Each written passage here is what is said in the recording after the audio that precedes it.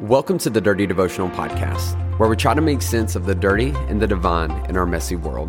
My name is Zach, and I'm an ex-pastor, a struggling addict, and I deal with major anxiety and depression.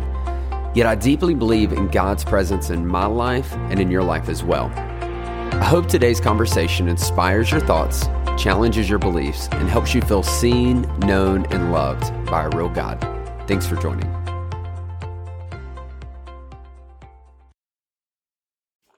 What's up, my dirty family? Welcome back to Dirty Devotionals, the podcast that's all about helping you feel seen, known, and loved by a real God. Zach here. Y'all, I have been MIA for the past few days. I know that the podcast wasn't posted Wednesday, Thursday, or Friday of last week. Listen, I try to practice full transparency. I was supposed to pick up my daughter from Georgia this past Friday. And because of unforeseen circumstances, some last minute changes, that ended up not happening. So now I'm going down to Georgia in a week to be able to spend some time with her. And just that change, y'all, is debilitating. It's tough. If you're going through a separation or a divorce and your kids are involved, it's tough. Gosh, it sucks so bad. And I miss her. I miss my daughter very, very much. I haven't seen her since June. I'm ready to see her in person and hold her and kiss her face like a billion times. And when that changed, it threw me in depression. I'm just going to be honest with you. A lot of anxiety, a lot of stress. And it took me a couple of days to really try to gather myself. I'm still not fully back, but I'm definitely doing better. And so I appreciate your prayers. I appreciate you understanding. Just know this podcast is important to me, but let me tell you, my baby girl is way more important to me than this podcast. And I just needed some time to navigate some of the things I was feeling. But anyways, I want to dive back into our conversation we've been having about Matthew. And so we've been working through the Sermon on the Mount, which we started in Matthew chapter 5. And as we have said, the Sermon on the Mount is Jesus's longest sermon in his whole life. This is like, he just talks nonstop. And what we know about Jesus's life is most of the time, Jesus asks a lot of questions. Jesus doesn't do a lot of talking at once yet. It's in this stage and in this moment, Jesus expounds on so many different topics in front of thousands of people and basically is walking them through who he is, what he's about, what the kingdom of heaven is about, and what that means for those listening. And he is challenging people. He is encouraging people. He is speaking hope, conviction. He is doing all of this at the exact same time. And it is absolutely phenomenal. And there's so much in it. And we finally got through Matthew 5. We just started Matthew 6 in our last episode. And now we are going to continue in Matthew 6, starting at verse 6. And Jesus dives into the topic of prayer. And over the course of the next, 10 or so verses, Jesus talks about prayer in such a way that we are going to spend a week talking about it, because there's just so much packed into it that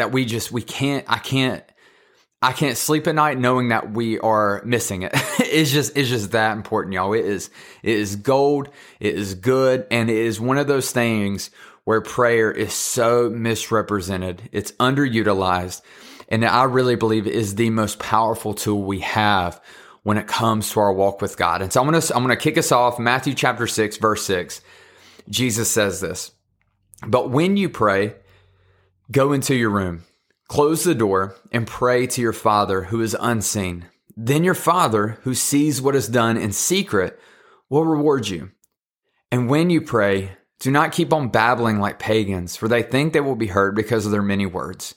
Do not be like them, for your Father knows what you need before you ask." So I love this verse because I think there's a couple of things that we can address when it comes to prayer. When I first started going to church, I remember, maybe you're like this one, when the idea of like somebody calling on me to pray was scarier than someone like stabbing me in the throat with a butter knife. Like it just is like terrifying. Like I was like sweating, pale, like instantly, like my pits are like showing through my t-shirt. Like I'm like, please, for the love of God, if you call on me, I'm going to die. It used to freak me out because it seemed like prayer was this like holiness test. It seemed like if when you pray, you had to like have this secret formula or dictation and you almost had to have like a literary degree and know how to like say certain words. And it's just crazy to me that I would meet people and they would talk so normal, and then they would pray as if they were a walking King James version of the Bible. And it confused me, and I hated it. I didn't love it. And it made prayer so scary and so complicated for me. And then I get to verses like this and I'm like, man, like I was missing the point. And maybe if you're listening to this, maybe you have felt that way. And I want to encourage you today that you're missing the point of prayer, that prayer was being misrepresented to you.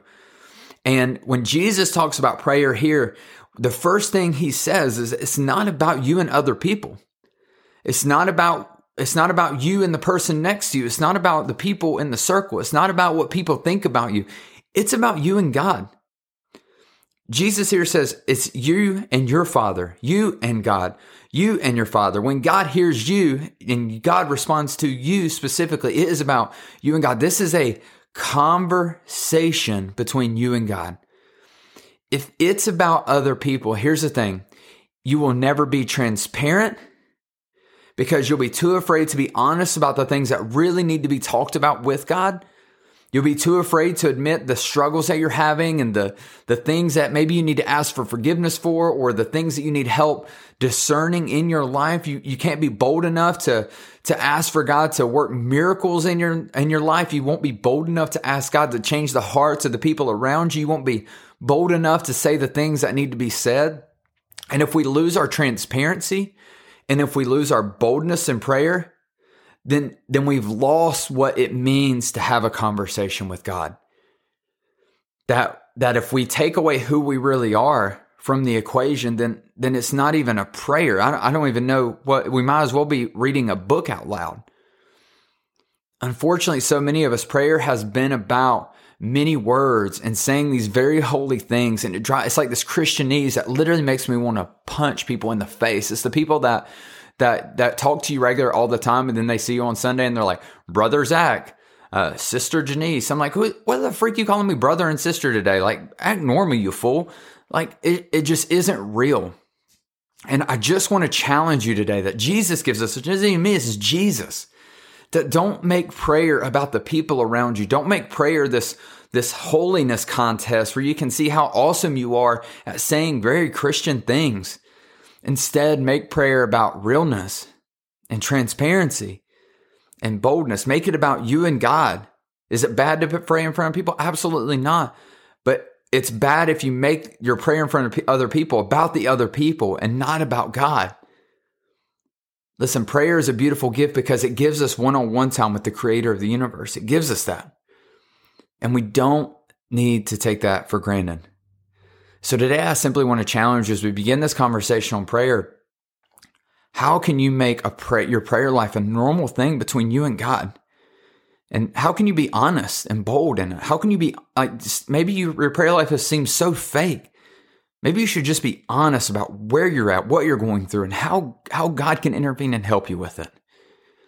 And I believe if we do that together, that we'll really see our relationship with God expound and grow in a very beautiful way.